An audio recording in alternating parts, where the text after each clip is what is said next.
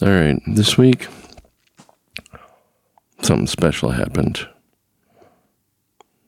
I saw an engine, a steam engine that hasn't run since the early 60s, a Union Pacific Big Boy number 4014 that was on display in Los Angeles.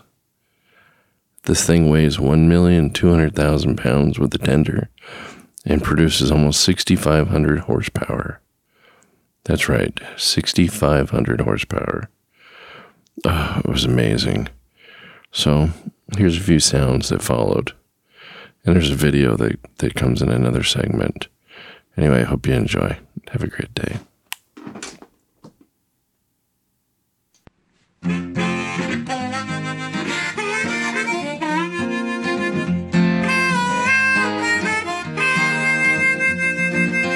Keeping that hammer down all across the nation, checking cities off his list,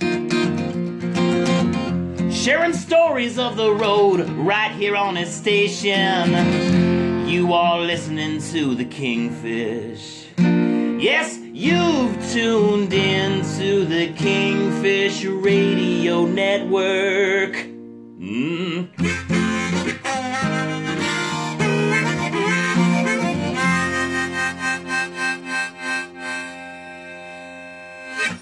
Expand your mind on the open road with Kingfish right here.